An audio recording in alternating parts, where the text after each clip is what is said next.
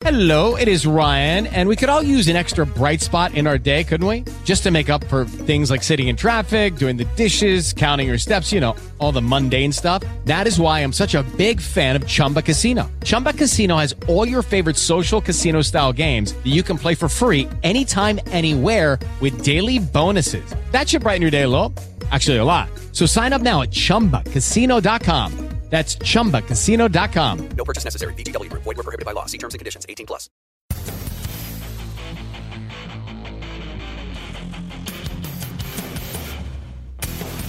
Podcasting from an undisclosed location, from a secret hunting spot known only to him, and the guy who told him about it, and possibly the guy who told him. It's a show all about hunting in New Zealand and around the globe. This is The Hunting Show. Find The Hunting Show on Facebook and Twitter for up-to-date information on upcoming shows and topics. I am now on week 2 of no hunting. As some of you may have heard, I had a minor surgery a couple of weeks ago. And the old doc said, you're not hunting or doing anything strenuous on that leg for 4 to 6 weeks. Now, I don't know whether I want to be that guy. I think, I'll be right, 2 weeks in, I'm hard enough. I can go out, get back on it, rip some stitches or something, go back to the doc, face palm. You were told. Do I sit out my sentence? Do I? It's going to be tough. Really? I know on the scheme of things it's not a major problem to have. But it's tough. I really want to get out there. I'm really missing these, mainly after work, short hunting trips. I'm lucky enough to be able to do at least once a week. And it's not so much that I've had 2 weeks without it. It's that there's another 2 to 4 weeks to go, Anyway, I read today that KFC in Japan are going to an all-you-can-eat buffet style in some of their restaurants. And I just thought, whoa, I can't imagine that working here. What would you charge in some places in New Zealand for an all-you-can-eat KFC buffet? Things could go horribly, horribly wrong. I'm not one of these people that thinks there should be taxes on everything. Colonel Sanders ain't forcing it down anyone's throat. But all you can eat, really? Oh, and under 4s were free. Oh, the media storm that could cause. I just don't think they're going to do it here. I think restaurant brands will think better of it when they get out the old back of the envelope and work out what it's going to cost them. I just don't think it's going to happen. Look, I got an email from Slane Dusk, and I don't read all the emails I get on the show. It would just take up most of the show, but he made a point, and I want to read it because I like to be corrected. Just listen to your interview with Nicole. Good to see a constructive discussion happening. One thing, though, that struck me was your offhand comment about child deaths in the US. We, as gun owners in New Zealand, should not throw our US kin under the bus, especially with incorrect data. Just quickly, I don't know if I quoted any stats, but check out the CDC stats for 2012 and child deaths. There were 22 accidental firearms deaths of children under 14, compared to 119 bike accidents, 58 freezing to death, 708 drownings, and they're all tragic, but high rates of accidents. Yeah, but high rates of accidents just continues to perpetuate the false narrative that the US is suffering from a daily bloodbath from evil guns. I live in the US, so I'm seeing firsthand what's happening here, and I hope we can have a constructive progress at home without the partnership and animosity that is par for the course here. Look, I actually went, and Slane went on to give me some links to some stats. And he's quite right. As deaths happen, accidental gun deaths, it is way down. And it was an offhand remark. Unfortunately, I couldn't quite draw out the stat I was looking for, and that was very much around how many young children were killing young children or shooting young children. And look, it was an offhand remark, and I stand somewhat corrected. I think one is too many, and I'm sure Slane would agree with that. I don't, but I suppose, I agree. So, Slane, I apologise. I did throw our US gun owners under the bus, and I'm surprised I didn't get more emails or any emails from any other American citizens, because normally I love our American counterparts. They do send me an awful lot of feedback, generally positive, but certainly correcting anything that I say. But thank you very much. And to all of you, I love getting your feedback. I really enjoy reading your emails. I enjoy what you have to say. And I have to look down my Facebook message feed, and there's probably 30 other people this week that have emailed me that I really haven't. I've got back to almost all of them, I think. But certainly, I can't read them all out on the show. But please keep sending it. A lot of the time, that's where the best show ideas come from. This week's interview is with somewhat of a stalwart of New Zealand firearms and hunting. His name is Paul Clark, and Paul joins me by phone, and rather than me go down his list, I'm going to let Paul introduce himself. How are you, mate?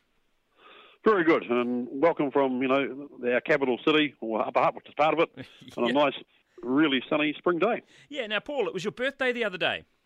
Correct, yep, 65 and still keen to pull triggers. Yeah, well, that's right. And so you've clocked over another year. Now, 65 years. I understand you've been involved in shooting since what was a very young age. How did it all start, Paul? Well, it's really quite simple. Some people are born to kick rugby balls or something similar. Yep. I was born to pull triggers and hunt. It's really quite simple. And I've just always followed my passion. I mean, I've always been keen on the outdoors. But you started from, 14, I heard? Fired the first shot when I was about 11. Yeah. Joined the Karori Rifle Club and started long-range target shooting when I was about 15. Mm-hmm. Obviously fired a few guns in the Cadet Corps because St. Pat's College Silverstream had its own rifle ranges, because it still owns a few thousand acres of farmland here in the Hutt Valley. Yep. And, we had, Bring gun ranges, 303 ranges, etc. So, was well into it. And luckily I had parents who were quite keen. So they, with some money that I'd saved from after-school jobs, I had my first firearms, admittedly not technically quite legal, but I had them by the time I was 15. Yep. But in those days, remember, you could hitchhike around New Zealand with a rifle over your shoulder, and nobody cared a shit, and nobody thought it was bad. And look, I think in some places in New Zealand, I know some rural towns I've been in, you still see people walking down the street with a 303 or a 308 over their shoulder, and clearly just come out of the hills and they're heading for the local hunting and fishing store or gun shop. But certainly the larger populations around New Zealand, you don't see that sort of thing anymore, do you? No, you don't.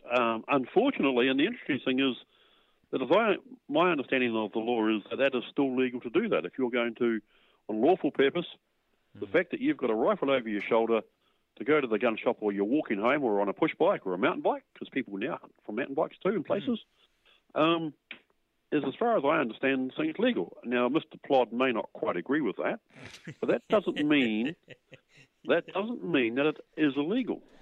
Yeah, let's we might move on from that subject before I can just hear a few people face palming right now. I can hear them around the country. Look, Paul, you're the managing director of NZ Ammo, or New Zealand Ammunition Company, and what a company! I was fortunate enough to know this before the interview and trawled around your website, and some of my favourite brands keep popping up. Tell me a little bit about NZ Ammo. Well, okay, I was going to be a gunsmith at one stage, and I did a tool making apprenticeship because that seemed a good way to get into gunsmithing. But I pretty quickly realised, particularly in the late 60s, early 70s, there was no money in it, and I ended up going deer culling and travelling the world for a few years and things like that. And went to America in '81 for about 4 months, and actually went to see Sierra Bullets, Douglas Barrels, and one or two other people. And finally brought in my first shipment of Sierra Bullets in September '83, because I used to use them as a hand loader, and I thought they weren't being sold very well in New Zealand. And so New Zealand Ammunition Company started September '83 part-time. You know, you've got to start somewhere in business. And I've always liked good stuff. As I said to our Prime Minister the other year at a dinner, John, there's enough shit in the world without me adding to it. And no, I actually said that. Not to be insulting, because that's my philosophy of life. If you're going to do it well, or piss off and walk away. Because there's too much crap out there. And if you look at our product lines, there's virtually nothing out of Asia. And we only have the better brands from Europe and North America and Scandinavia. Because, you know, it's too hard to, or too easy, rather, to get it wrong.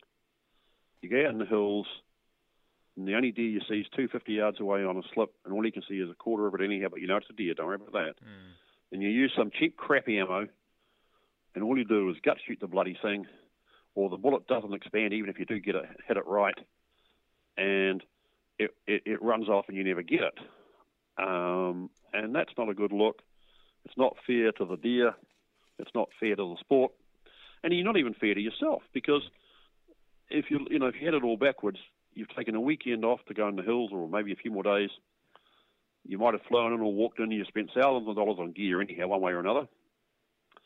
And perhaps a better time maintaining your fitness levels or getting them up there again. And yes, you did save $1 a round on the ammo and wasted a whole bloody 3 or 4 days. What the shit? That's crazy. It's interesting, because I've made this point before on this very show, that I think it's absolutely crazy that a guy will come in with a, Sarko Bavarian or something, something, you go, wow, what a really nice firearm, and it's got a beautiful Swarovski scope. He's spent some serious money, and then he's putting, sort of a house brand budget, no frills ammunition into it, and then wonder why it's not grouping. But in your experience, Paul, what makes good ammo? People. But you've got to be a perfectionist, because there's many stages in its manufacture and many components where it can go wrong. Is the powder consistent? Is it the correct burning rate for the cartridge? Is the case well made? Did some toolmaker, do a good job on making the dies that make the case? And then when those dies were in a press, did they actually care what they made? So people are totally committed, dedicated people, and are intrinsic to this process. And you've got to have a passion for perfectionism. And I have that myself. I was even put on drugs at high school because I was too perfect, and I wouldn't do things if I couldn't do it perfectly. No, seriously. Yeah. I was diagnosed as a teenager with excessive perfectionist tendencies. Seriously, I'll say that about myself. Gee. And that's manifested itself as a toolmaker. Mm-hmm. Several times I told bosses, no, I'm not going to do that because it's not going to work, or it's going to be work for not very long, and I only make good stuff, and if you don't like it, I'll just piss off. Because I've always been quite capable of standing up for myself, and taking on people. I told a Russian border guard in 1975, when he saw I had a Russian address of a girl I'd met in Russia, I asked him what the fuck he was going to do about it, and he just looked at me and burst out laughing. The people I was with were metaphorically shitting bricks. People weren't known for taking on armed Russian border guards, but this guy pissed me off. So, yeah, maybe you could say that's a suicidal tendency, but the point is, I got away. Yeah. but I got away with it. Yep. I'm still here. I mean, I took on the entire trade union movement in 1979 with the help of one of the best QCs in the country, free of charge, because of compulsory trade unionism. So, you know, I've had my share of tilting at windmills. I mean, not many people would single-handedly, in 1979, taken on the whole trade union movement single-handedly. Over as I registered as a conscientious objector because I didn't want to join the trade union, and I single-handedly broke a strike that the engineering union called at Phillips, where I was working at the time. So I've not been afraid to swim upstream. Right. And speaking of swimming upstream, you've got an extensive hunting background as well, haven't you? Yeah, I mean, you know, I started off like most schoolboys did, shooting sparrows and that in the back garden with an air rifle. Yep. Luckily then in the Hutt Valley, the hills behind Cannon Point beckoned and nobody cared a shit whether you went in there with a rifle. And with some other school friends on that, once I was 16 or thereabouts, we used to leave home early in the morning on the school holidays and get over the back of Cannon Point to what they used to call near the woolshed. And usually we had, you know, a pig or something. Not many deer, to be fair. We were inexperienced in that respect. But, yep. In fact, the best pig I've ever shot in New Zealand was shot at now where Tokyo Park houses are at the bottom of Cannon Point. Gee. And it was that big that we couldn't even lift it between two of us. Yeah. It was honestly the biggest pig, and the tusks were completely worn to half circles. The end of the tusks were half circles. They were radial, you know, they just worn off. And, you know, you couldn't do that now, and the animal numbers aren't there to support it, but they were certainly there back in the 50s and 60s. And, in fact, there used to be a guy write for Outdoor magazine, I can't remember his name now, and he often featured stories about hunting pigs in a place called McGee's Gully, which was over the back of Cannon Point where we used to go. And obviously it was a good place in the 40s and 50s and 60s when we were there. It's deteriorated now from a hunting perspective, but that's life. Just population, urban sprawl and those things. And then, you know, I got into the Taurus, did a lot of part-time meat shooting there in the late 60s, early 70s, because there were so many deer. On a good day, you would have definitely run out of ammo before you ran out of deer.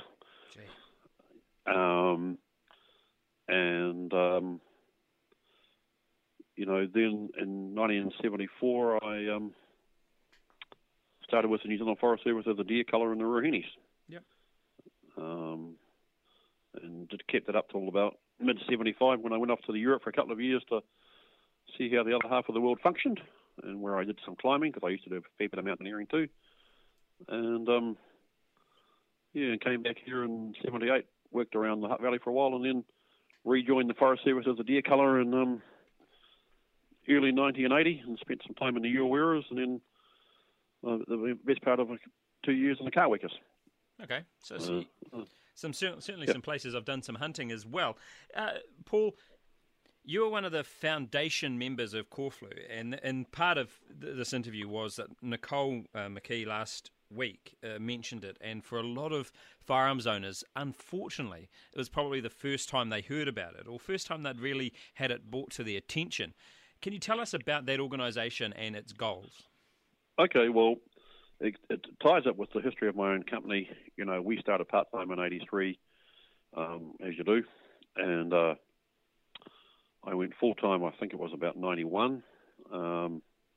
92, my apologies. And anyhow, in 93, I got the agency for Benelli shotguns, and they started to sell quite well because Benelli made a superb semi-auto shotgun and still do make a superb semi-auto shotgun. I own one. Good. And seriously, I still own three. Yeah, and, I've only got one, so yeah, come on. Well, you know, it is interesting that the U.S. Marine Corps told Congress to get stuff when they bought the M4 Benelli. And in America, that's akin to high treason double. To buy a shotgun that wasn't American-made. Yeah. But anyhow, what happened, of course, is we had Port Arthur in New Zealand. We'd already had Aramoana a few years previously. which led to the formation of SANS. And while I wasn't and haven't been a member of SANS, that's not a negative, I just wasn't for a whole variety of reasons. That was much really the first pro-firearm organisation in New Zealand, and that came about because of Ara Moana. But I knew quite a few people in it, so I was sort of almost a de facto member by default. And then we had Port Arthur in Australia, and the demon was semi-automatic firearms, and I became very concerned because I knew they were putting pressure on the New Zealand government to do the same thing here. And I talked to quite a few people, and we decided to hold a meeting of interested people, which I think we held in either August or September of '96 here in Wellington. And that led to COLFO, the Coalition of Licensed Firearm Owners. We had a little bit of money, and we hired a very good strategic lobbyist who told us the big thing was you have to be in the tent with the government talking to them rather than on the outside just listening or being talked to. You have to be part of the conversation. And we've followed that advice pretty extensively over the years.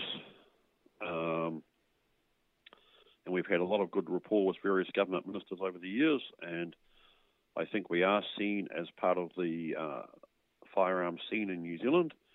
We also have NGO, non-government organisational status with the UN, which means that we can comment, and we did comment very effectively on things like the Arms Trade Treaty, which came into effect in New Zealand last year. We were part of that efforts to make sure that New Zealand firearm owners were not disadvantaged. Also, in about 2003 or 4, we started attending World Forum on Shooting Sports meetings, which are held in Las Vegas, where the SHOT Show is, and also Nuremberg, where the IWA, the German arms show, is held every year. And we became a member there, and we've upgraded that to full membership, because what the average New Zealand guy or girl fails to appreciate is we are up against a very organised anti-firearm lobby. People like Rebecca Peters of IANSA in Australia, and Hillary Clinton. God help gun owners in America if Hillary Clinton becomes the next president. She definitely has a big anti-firearm agenda. Yet she's pro-aliens. Yes. I read that. I read that Hillary Clinton is pro-aliens. She wants to release all the alien files.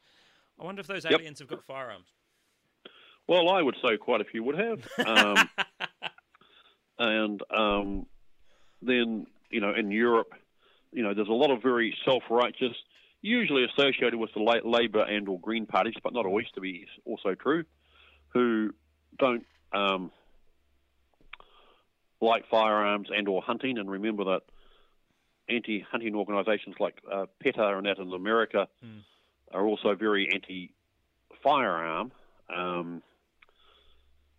And so you have this worldwide, I won't say conspiracy, but you certainly have worldwide organisations who are out to get your last firearm. Sorry, that's the truth. And they have this totally mistaken utopian belief that, if we eliminate them, well, the world will be so much of a better place. Well, one is that the dictators of the world, and there's still a few around, like Mr. Mugabe in Zimbabwe and our good friend in North Korea and a few other places, are never going to come to that party for obvious reasons.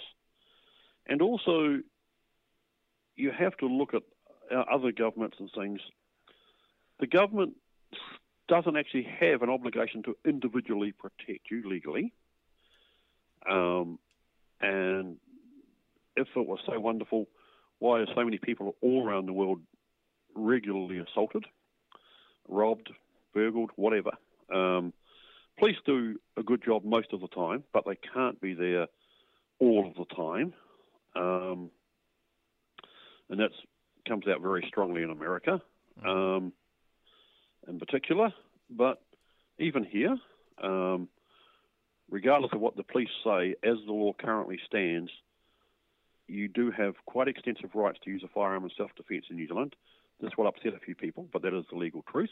The police most probably won't like me for saying that, But nor me for broadcasting it potentially. yeah, but you know, I'm sorry. Try and get a policeman at 1 o'clock next Saturday night. You know, it doesn't often happen. Sorry, and if you live in a remote area, rural, and we are a rural country, you're on your own. That's the hard truth. I mean, some people wouldn't like that, but that's the truth. But so we need firearms in New Zealand for a whole variety of purposes. The big one is not target shooting, is hunting, recreational hunting. Yeah. Most probably followed by pest control, target shooting, and collecting. And when I say target shooting, I'm not differentiating between shotgun, rifle, or pistol. I'm just saying target shooting. And so there's a lot of valid reasons to own a firearm in New Zealand, including if you just want to be a collector and pat them, so to speak, and learn their history. There's quite a few valid reasons to own a firearm, and we do. I will suggest to you that firearms were used recreationally long before the first football was kicked in this country. Now that's going to upset a whole lot of people, but that's the truth. You're probably People, right. Just thinking about that, I tend to tell you what you need to know, not what you always want to hear. Now, I'm not saying that because I'm against rugby. I'm not. I mean, I don't play it, never have, but I'm not against it or anything like that. But what I'm trying to say is there's a history thing here.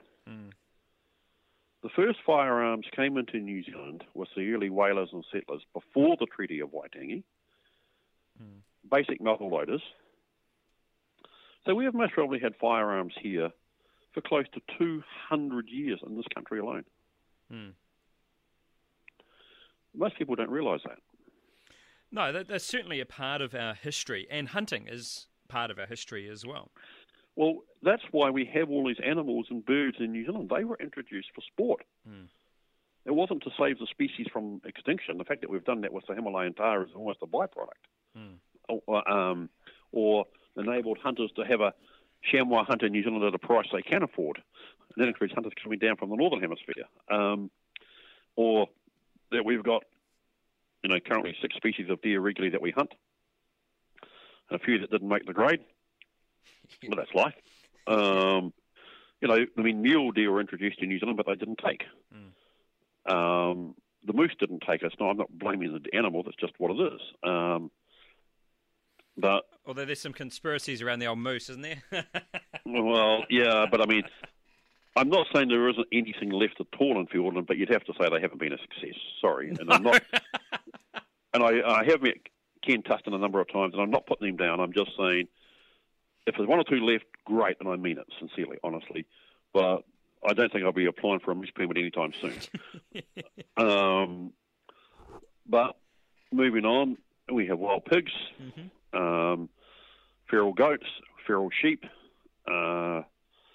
rabbits, hares, possums sure came in for fur, not for sport, but the rabbits and hares came in for sport initially, and food. A big variety of game birds.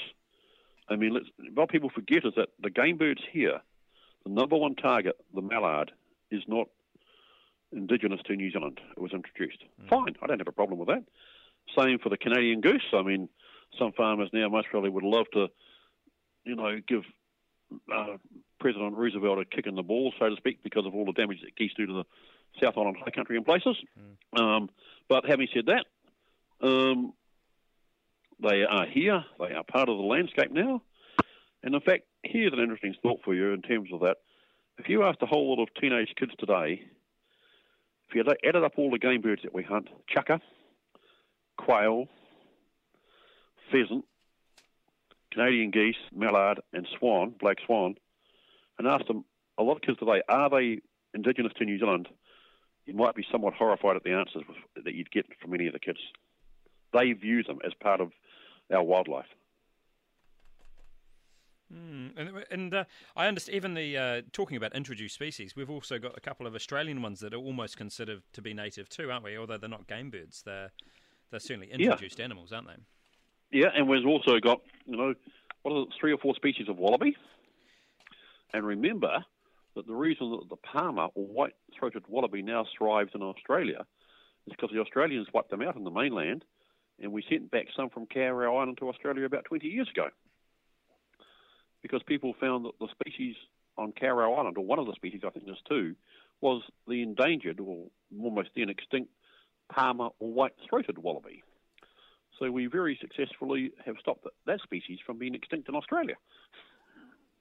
They may do the same for us one day. I'm not quite sure was what, but that's another story. But you know, we just forget that the hunting heritage of this country goes back at least minimum of over 150 years. And you read the book of that famous high country station. I can't think of the name of it. I've got it in my library. The lady, Lady Baker. I just can't think of the name of the book. And talking about even in the 1860s how the wild pigs in Canterbury, or Barker, I think it was, not Baker, Barker, what a menace they were to the farming already. That's how successfully they colonised, parts of the rural hinterland. And a friend of mine who's a wild game control guy, just a couple of months ago, was called in to shoot wild pigs who were eating lambs just near Ranfurly in central Otago, just less than 2 months ago. He took out 122 in one day, just over 1 day. Because they were just following the boars in particular, were just following the pregnant ewes around, waiting for the lamb to drop, and then chasing the ewe away and eating the freshly born lamb. And when today a lamb for the export traders could be worth well over $100, that adds up pretty quickly. Yeah, it does if the old pig's taking them out. Now, just heading back to Corflue. Yep. One thing a lot of hunters or firearms owners struggle with is, first of all, they don't understand, is it a membership-based organisation? Is it a political lobby group? Is it both? Both. We have a membership based for clubs like NZDA and NZ Pistol, etc. And we also, I think from memory, the fees either $20 or $25 on a yearly basis. And we have another rate for dealers, retailers or whatever. It's both. And it is definitely a lobby group. And it's primarily a lobby group because the people that make up COLFO, and particularly the executive, we believe that we do, even though in law we don't have a right like the Second Amendment to own firearms, we believe that we do have, the right to own firearms as such. And we obviously politically have to fight to retain that, because hunting and firearms ownership makes up, it's sort of like a silent majority, actually. When you work out, we have now, I think it's just over 242,000 people aged 16 and over who hold a firearms licence. Well, it's over 300,000 New Zealanders identify as hunters. Yep. And but remember, to get a firearms licence here isn't a 5-minute exercise. And so we've had 242,000 current people holding a firearms licence. Now, what other sport in this country has, aged over 16 and over, 242,000 members? You tell me. It's not rugby, and it's not cricket. There's nothing. No, I don't have another answer for you. I was thinking, and there must be something. But no, you're probably right. It is definitely... it's a huge group of people, and there's a lot of hunters obviously that don't own firearms to make up those numbers, but of course Corflue only represents those that are legally allowed to have a firearm. Yep. One thing I did struggle with on your website, on the Corflue website, not yours, was your birth given right, and I don't personally subscribe to that. I think that it's something that you... So what was it? What did you say? It was something along the lines of, and I don't have it in front of me now, that it's your birthright to, or... Well, I think it is, because, they've been part of this country for a long time. This was not something that just arrived, 20 years ago on a super freighter. Yeah, but firearms... Don't you take on the opinion that I have to earn the right to own a firearm? I have to pass the test, and all of that. I don't consider that then something that I'm naturally allowed to do without any pre-vetting? No, I see where you're coming from, and I think we have to vet people and everything like that. But what we are saying though is that you have the right to be part of that system. Okay. That they don't have a right to say that nobody in New Zealand can own a firearm. Absolutely not. And it's a tricky one because some people will get horrified because we're going to become like America, aren't we? No, because there's a whole lot of different socio-economic factors that have come into it.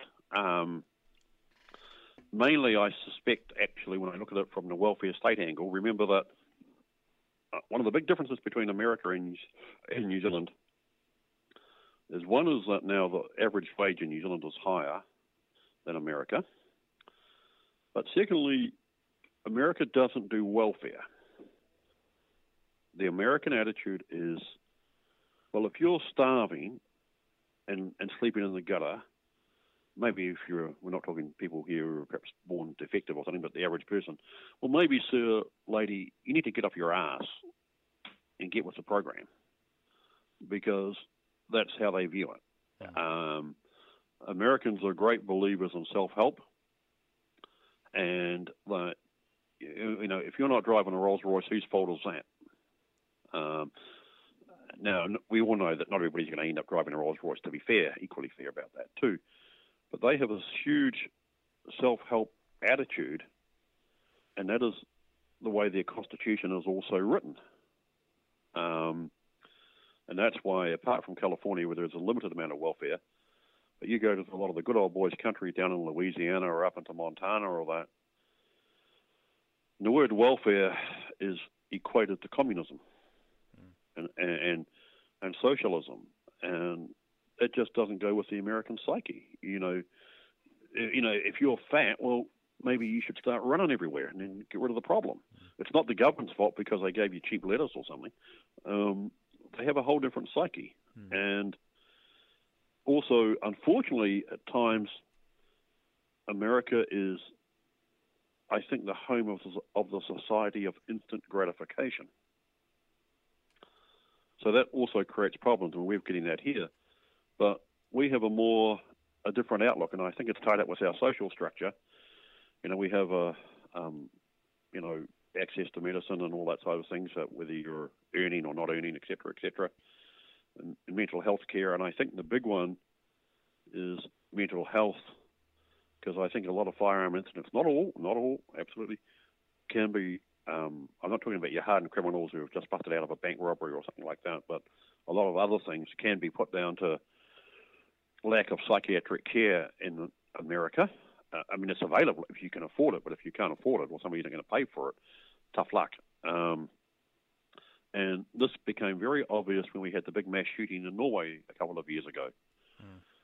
The Norwegian government, remember, this is the biggest mass shooting ever recorded in modern history by one individual, didn't say we have to change all the firearm laws in Norway, and we are going to. They identified it correctly as substantially a mental health problem.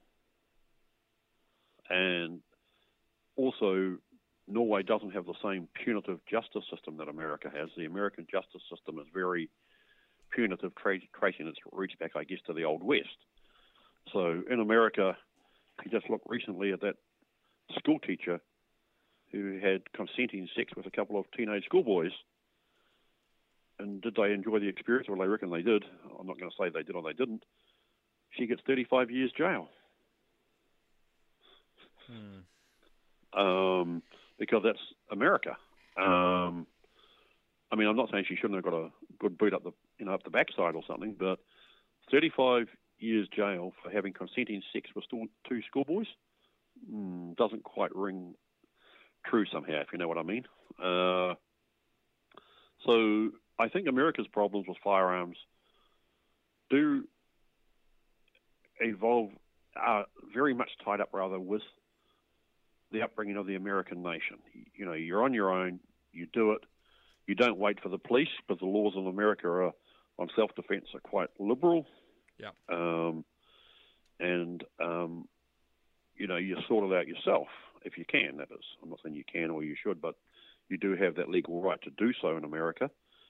And actually, here in New Zealand, as I said, we still do too. Although a lot of people would frown on that, but I don't think it's entirely wrong.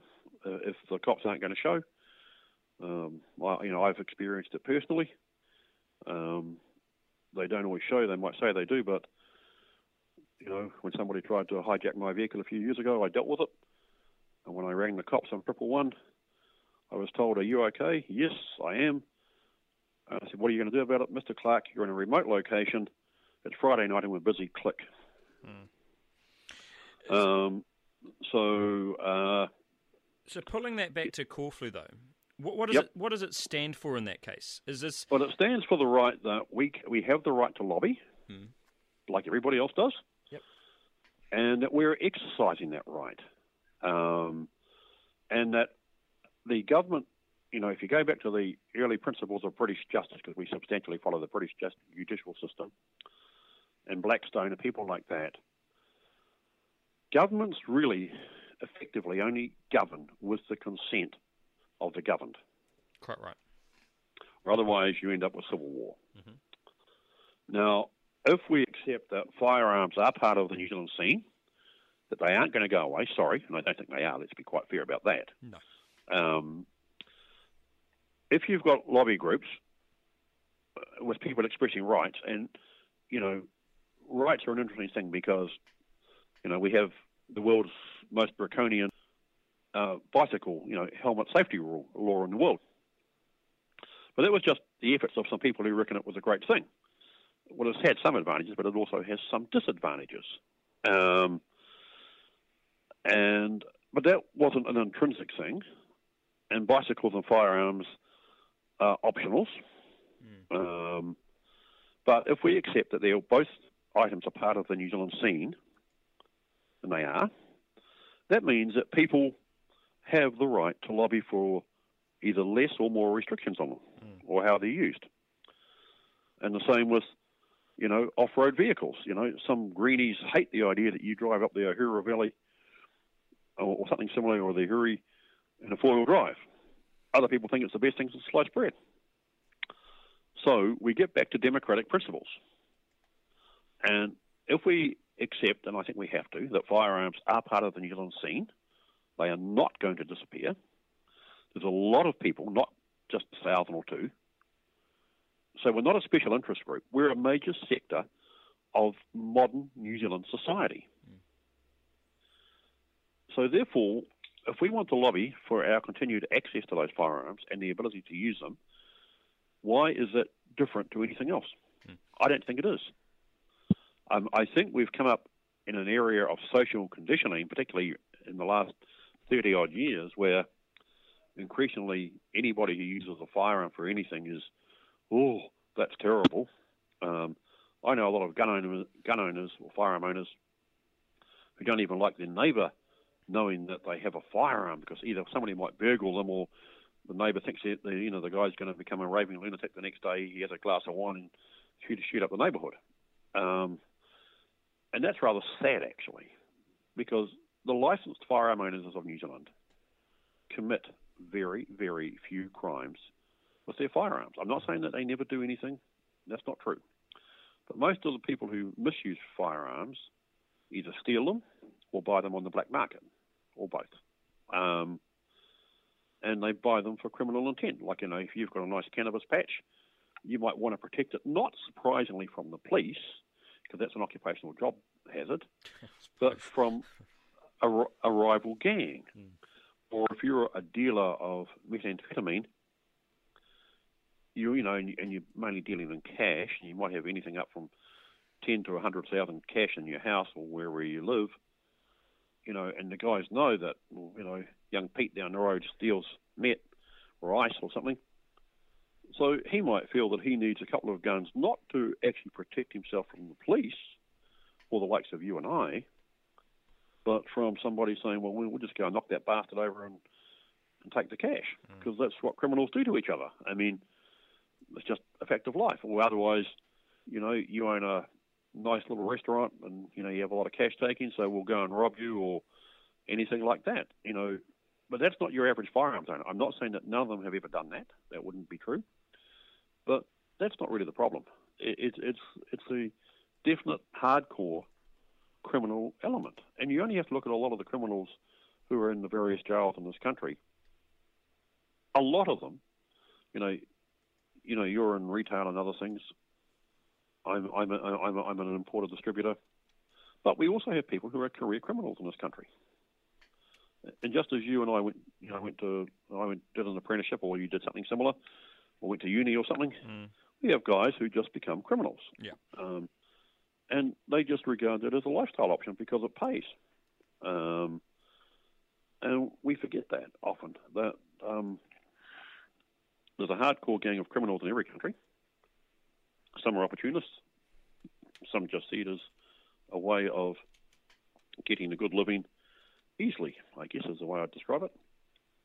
So that's where a lot of your misuse of weapons turns up.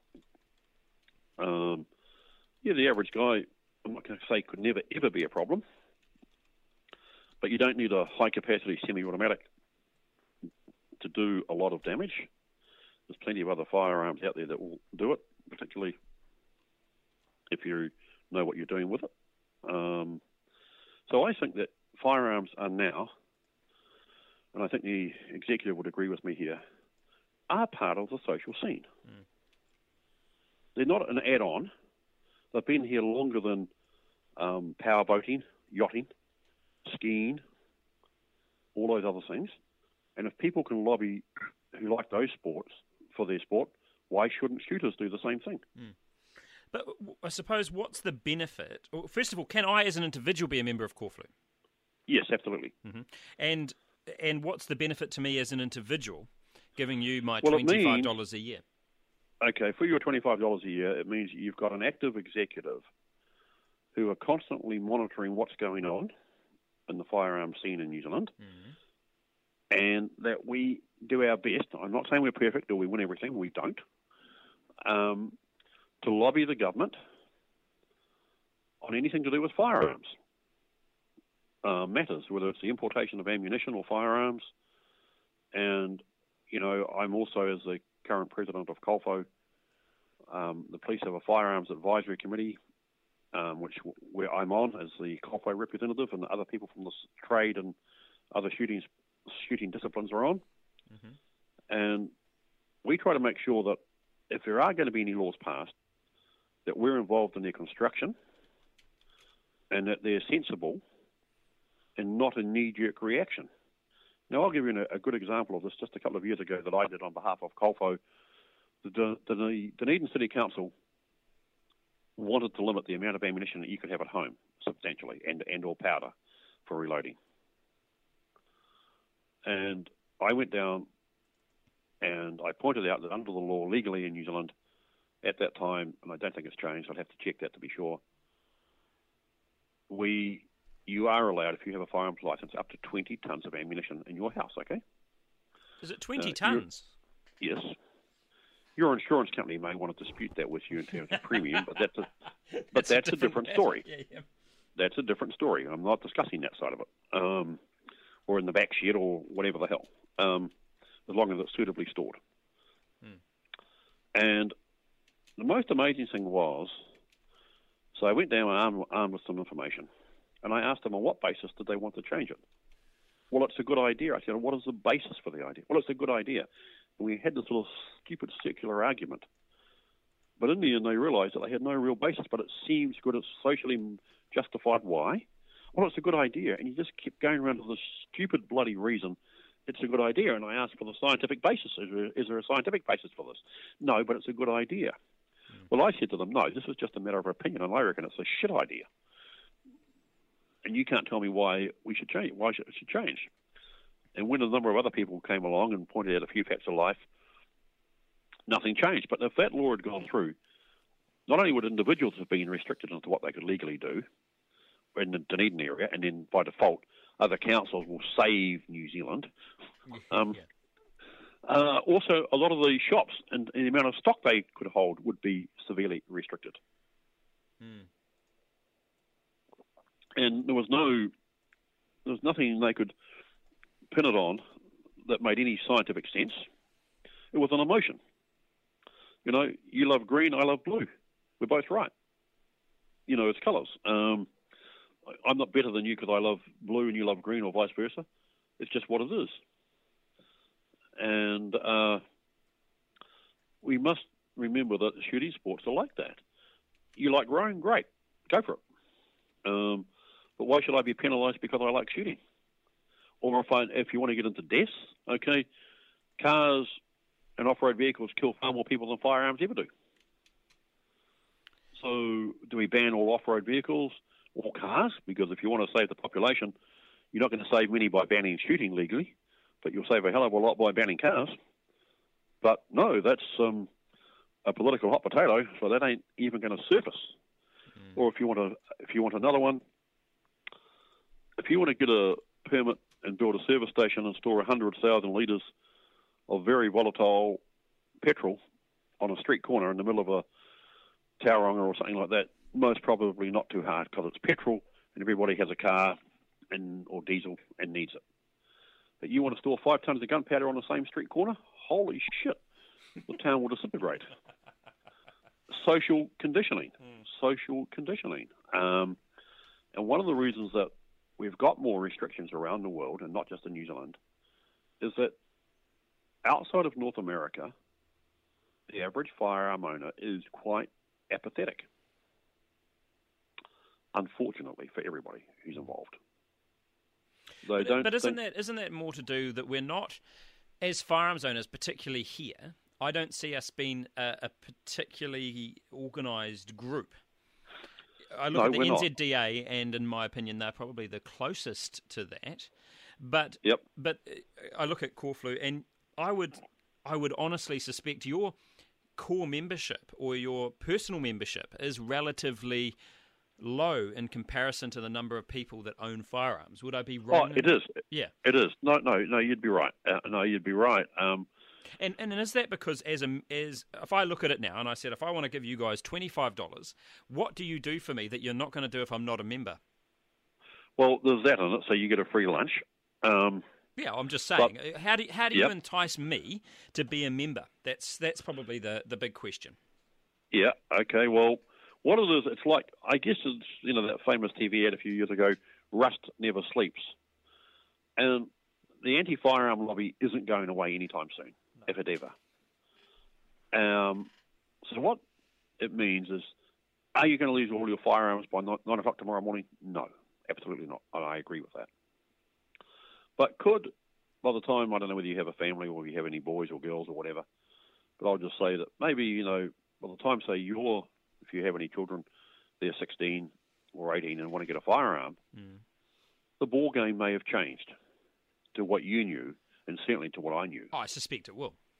And the reason it will change substantially is because of apathy, because the anti-gun people are getting more vociferous. Just look at the Green Party.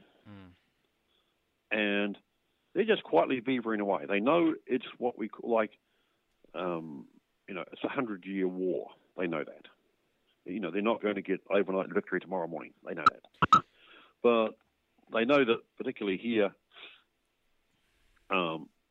people are somewhat apathetic, and politically we're not a very strong nation on most subjects, regardless of what it is. Maybe we're not. Maybe the anti-abortion thing wasn't one, but overall we're not that. And so they just quietly work away. Yeah, but I suppose, Paul, what I'm getting at is, if I join, how does that increase my voice?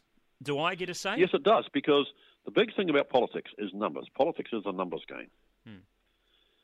And if I can go to the Prime Minister, and I was discussing firearms with him briefly the other week at a cocktail function for about 10 minutes or 5 minutes, whatever it was, but you get the idea. If I say that I represent 300,000 people, oh shit, you could do damage to our election chances.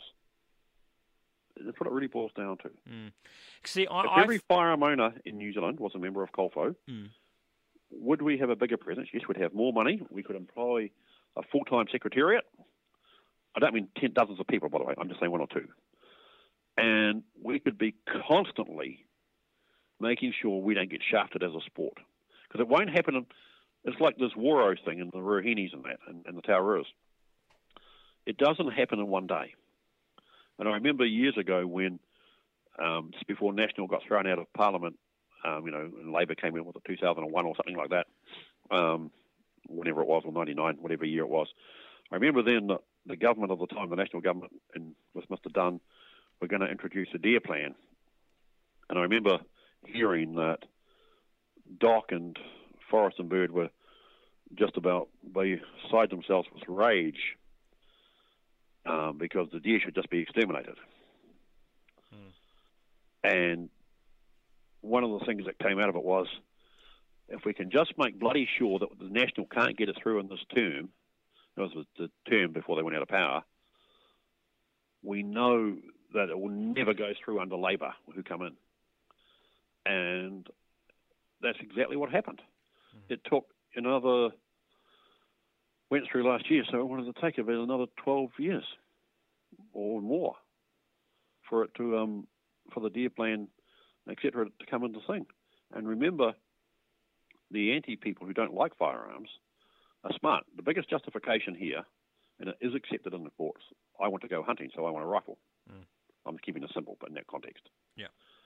But imagine if all the deer vanished, etc. So what I'm getting from you, though, with Corfu is that it's very, very hard because probably firearms owners would join in better numbers if you had more political sway, but then you need more numbers to have it. It's like saying, I want more heat before I want more heat before I put wood on the fire. And yes, it is. It is like that. And politically, most Kiwi guys and girls are somewhat apathetic on any issue. It's because we've got it pretty cruisy, haven't we?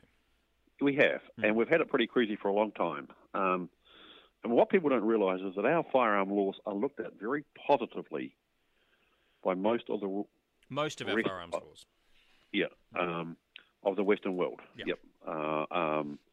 See, we have some people say, "Oh, America's you can own lots of guns here." Well, legally here, on Class A guns, you can own any amount you can afford to buy and store. Yeah, I mean, if you had, you could legally own 10,000 ACAT firearms in this country, including semi-automatics. There's no law that says you can't. And when it comes to collecting of militaria, like, people don't realise in this country, if Uncle Sam would sell me the latest Abrams battle tank and I had the money to buy it, I don't, by the way, I can legally own that tank if I'm a tank collector. Okay?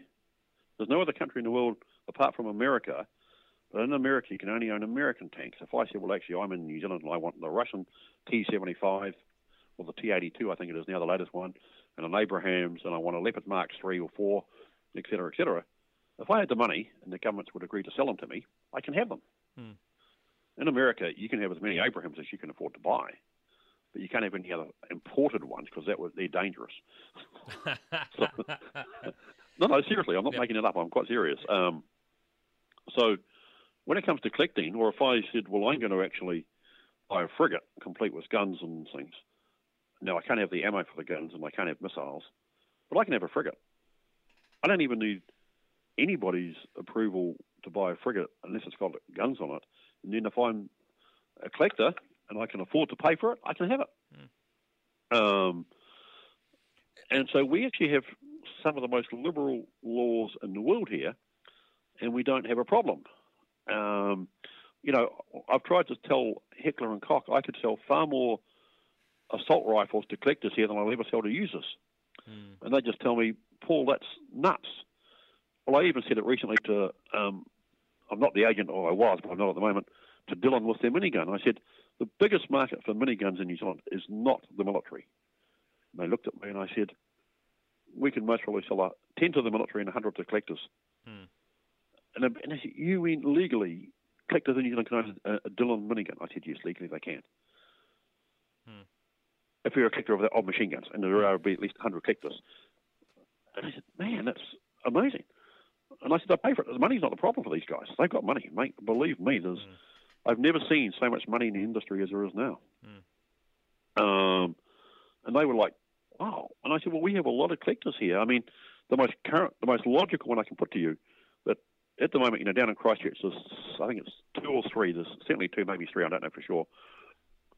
Chieftain battle tanks from the British Army. Okay, that this guy runs as an amusement park, and he bought them off the British Army legally when they upgraded. Okay. Yeah. And the British government took about 3 years to grant an export license because they kept checking with the New Zealand government. Do you know this guy is buying wants to buy 3 chieftain, or just say 3, maybe 2. Yes, we know why. We've given him a permit. But you're insane. You've given him a permit to buy tanks. Well, we know what he's going to do with them. The guns won't be fired. They're deactivated. And he's going to have an amusement park. But he's buying a tank. Well, we don't care. It's only a motorised bulldozer, really. It's a flash tractor, man. Yeah. And in the end, apparently, it went on for about 3 years, this argument. I don't know, maybe it was only 2, but you get the idea. It went on for a long time. And then it was like, well, if you're that stupid as a government, that's New Zealand, we'll grant the export permit. So you got them. And has anything gone wrong? No. Is it a good bit of militaria? Wonderful. And you can pay $50 and go for a ride around a 100-acre amusement park? Bloody great. Because remember, we've been at war as a country from the 1860s. First with the Maoris, you can argue that, but I'm just saying this is what happened. And you shouldn't change history because it's politically inconvenient. The Boer War. Remember, that's why the Seddon Range at Trattenham exists, because the money was raised by the people of Wellington to help the government, not the other way around. First World War, Second World War, Korea, Malaya, Vietnam, Yugoslavia, Kosovo. Then, of course, over in Timor-Leste, East Timor, Afghanistan. This country's been at war a lot. And there's quite a few there that you haven't mentioned. Yeah, well, I'm not saying, I'm just giving you the obvious ones. But, warfare is part of this country's history again. Like it or love it, but or hate it, but it is. It's part of our history. So it's quite natural that guys, because relatively very few women fired guns in the military, I'm not saying none did, but firearms are an integral part of our history. Initially for things like whaling, and remember the Maoris were very quick to appreciate them and went to London to buy them so they could have the strongest tribe. Sorry, that's the truth. And then we get into the Maori Wars, and then we get into serious recreational hunting and pest control by the 1860s, and that's continued ever since. I mean, we know as deer numbers built up, more people shot them, and bird shooting, same thing. Go out and get 100 mallards before breakfast on opening day, and the Waikato or something. And it's just gone on. We are a nation of hunters. It's an integral part of the history of this country. It's not something that was foisted on us accidentally 10 years ago or something like that. We've been using firearms for hunting in this country for over 150 years. And very few other sports can claim that type of heritage. Sorry. I don't care what the sport is. Firearms are an integral part of the New Zealand landscape. And long may it continue, Paul, because it's. I think that history's been made every day with these with firearms, particularly both good and bad. But you're right; they're an integral part of our history. Now, if someone wants to find out a little bit more about Korflu, where do they go? Go to their website and send us an email. Go to our website and send us an email. And if they want to become a member, they can do that online, or again, is it an email process? It's an email process. We're in the process of upgrading all of that, to be fair. And I'm going to, it's one of my jobs, I'm just doing a few internal changes in the system. But no, we are going to have a better website and the ability to do so. We used to have a secretary that fell over a couple of years ago for a whole lot of reasons. And I'm sort of rebuilding the organisation so that we can handle those sort of things better. And, we've got some money in the kitty, but we're always happy to also, accept donations or everything like that, because when you start talking to lawyers and everything like that, none of that stuff comes cheap, as you can appreciate. Absolutely. And also the other thing, if we can build the base a bit and get a bit more money in the bank, so to speak, it's really good because one of the things that politicians respect is power and money. If you say to them, well, we disagree with this, to the police, of your interpretation of this law, so we've hired a QC and we're going to court to discuss this. It's one thing if the police tell you one thing, but if you say, well, that's okay, we are a democracy, so we can go to court and discuss this, can't we? You get a lot more respect. And one of the things we are seeing in New Zealand is that a lot more firearm owners are bringing private cases against the police. You can argue that, but the reality is that we have a democracy. Yep. And the police only uphold and enforce the law. They don't make it. And everybody has the right to challenge their interpretation of the law. That doesn't mean you're going to win, by the way. But you certainly have the legal right to do so. And that's a keystone of a democracy. And on that note, Paul, you've been a great interview. Certainly, it's been a long show, and I hope to catch up with you again very, very soon. You've also if you're ever down this way, come and see us. Yeah, look, I'm sure there's a coffee and a beer somewhere. Oh, well, that'd be good. Well, hopefully I did answer your questions reasonably well. Oh, you did, and we had a great interview, and we'll catch up again. That's us for another week. Thank you for listening. Remember, you can win that great prize from NZ Outdoor Hunting Magazine. All you've got to do is be active with the show. Thank you for holding on for the last hour. Be careful out there, guys, and good hunting.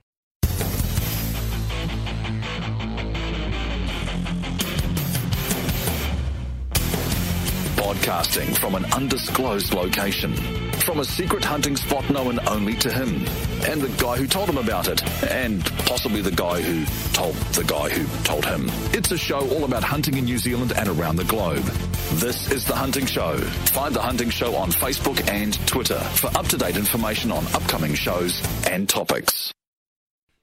Hey guys, it is Ryan. I'm not sure if you know this about me, but I'm a bit of a fun fanatic when I can. I like to work, but I like fun too. It's a thing. And now the truth is out there. I can tell you about my favorite place to have fun. Chumba Casino. They have hundreds of social casino style games to choose from with new games released each week. You can play for free anytime, anywhere. And each day brings a new chance to collect daily bonuses. So join me in the fun. Sign up now at ChumbaCasino.com. No purchase necessary. VGW Group. Void where prohibited by law. See terms and conditions. 18+. Join us today during the Jeep Celebration event. Right now, get 20% below MSRP for an average of $15,178 under MSRP on the purchase of a 2023 Jeep Grand Cherokee Overland 4xE or Summit 4xE. Not compatible with lease offers or with any other consumer incentive offers. $15,178 average based on 20% below average MSRP from all 2023 Grand Cherokee Overland 4xE and Summit 4xE models in dealer stock. Residency restrictions apply. Take retail delivery from dealer stock by 4/1. Jeep is a registered trademark.